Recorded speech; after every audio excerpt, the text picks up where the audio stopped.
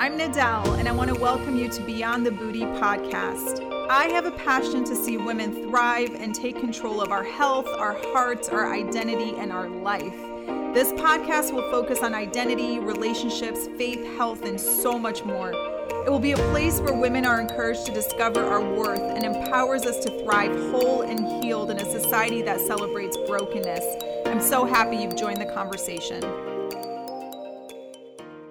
Welcome to Beyond the Booty. Today I'm going to be discussing what's in a name. So many people ask me, why did I choose the name Beyond the Booty? After all, I'm talking about identity and faith and relationships and wholeness. I know it can be a little bit confusing. So today I'm going to tell you why this name is the one I chose. Let's get started. Wait, what's the name? No, not beauty, booty, like a butt. I'm so happy that you're here. Please stay a while and come back often as we journey through this sometimes messy life towards purpose. We were not created to survive, but to thrive and to be more than what society celebrates outwardly. Beyond the Booty is a page dedicated to the empowerment and growth of women as we explore creativity, faith, health, identity, and adventure together. My passion is to help women and maybe even some men understand their true worth beyond what society has told us is important, and to explore how to thrive as a whole person in a world that celebrates brokenness. This is a judgment-free zone. We're all on a journey towards purpose, and love is a choice. I choose love. I choose you. I'm choosing to share my brokenness, my faith, my heart, and my life to help others navigate theirs. By the way, wholeness is dope. It's sexy, and it's always going to be the next big thing. So what's my story anyway, and why is this my passion? Don't worry, I'm going to be giving you the Cliff Notes version so you can listen to this in less time than it would take you to go through 9 random Instagram pictures of people who don't know you. In other words, it's short. At age 26, Jesus spoke to me in the midst of being a promiscuous drunk. I wasn't looking for Jesus necessarily, but apparently he came looking for me. I hated my life anyway, so after some negotiation, I decided to give God a chance. I then married the love of my life, Matt, and together we moved out of Detroit to Los Angeles, the city of dreams, so that Matt could pursue his acting career. Then at age 37, I was widowed. Talk about a plot twist. Basically, a lot of life happened in those 11 years. But I promised you the study guide version, so let's pick up at wife to widow for now. In my grieving, I was left to redefine who I was. I certainly knew who I wasn't anymore, but redefining my whole existence through a world I exited many years before became a challenge that I didn't expect. In the process of being stripped of my title as a good godly wife, a caretaker and partner, I became a blank slate deciding who I should become. Aside from being a full-time caretaker over the years, I had a very demanding career in sales. I traveled 90% of the time, bouncing from city to city. When Matt died, I poured everything that I had left into my work. The cost that I paid for my thriving career was that I had no social life, no roots, and no community in the big, scary world of Los Angeles. Of course, I'm kidding about the scary part, but I was really alone. Matt's death left a deep loneliness and pain that was tangible.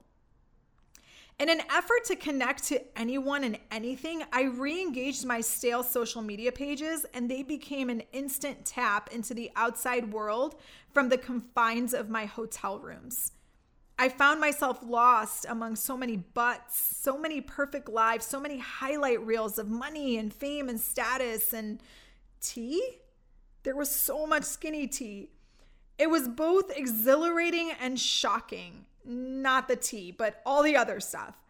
It was funny and yet sad. It was depressing and motivating. It was gripping and, well, it was gripping. I entered the vortex and I became addicted to posting my own beautiful life. But more importantly, I started to witness what others were willing to do for those treasured red hearts. And so the war for my new identity started. And I wasn't an impressionable teenager. I was freaking 37. I know it's crazy, but please don't underestimate the power of what brokenness can do when you're not sure of who you are, even in a moment of time. I spent the next 2 years exploring who that was. In that quest, I compromised and I battled. I strived and I failed. I walked the tightrope of being sexy because that's what the world celebrated, and being impactful because that was the real me. I paired hot pics with God-given wisdom and my absolute confusion to be relevant and relatable. I said things like, I have to post that because otherwise no one's going to read my words. I went out in skimpy clothing and talked about God at bars. Before long, I was fully back into the life God had rescued me from 11 years earlier. There was a literal battle going on inside of me, and it's a battle that so many of us are in. I posted daily for relief and was bombarded with images of women and men who were crying out for attention, the kind that will never bring peace and wholeness. I tried it all, and I witnessed even more. Emptiness, depression, and darkness rule in that environment, no matter what is said to make us think otherwise. It would take years of painful, toxic relationships, bad decisions on my part, hard lessons, and the constant voice and protection of God to find healing. What I was exposed to in that time also gave me a deep love for each person who battles between what the world says and the real you, only you and those who really know you know. You know what I'm talking about if this is you. Those red hearts, DMs, the next booty call, they always fail and you're still empty. Beyond the Booty is about uncovering the beautiful identity that is full of promise and purpose. Our butts being exposed, our face being poreless, and our lives appearing perfect isn't fulfilling. It's exhausting. It's empty and it's void of any real connection.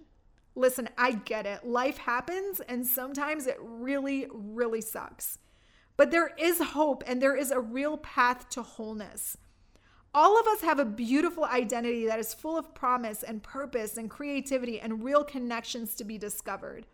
We will never unlock this until we understand who we are, why we were created, and how much we are valued. Not all women and men who flaunt every aspect of their filtered lives are bad.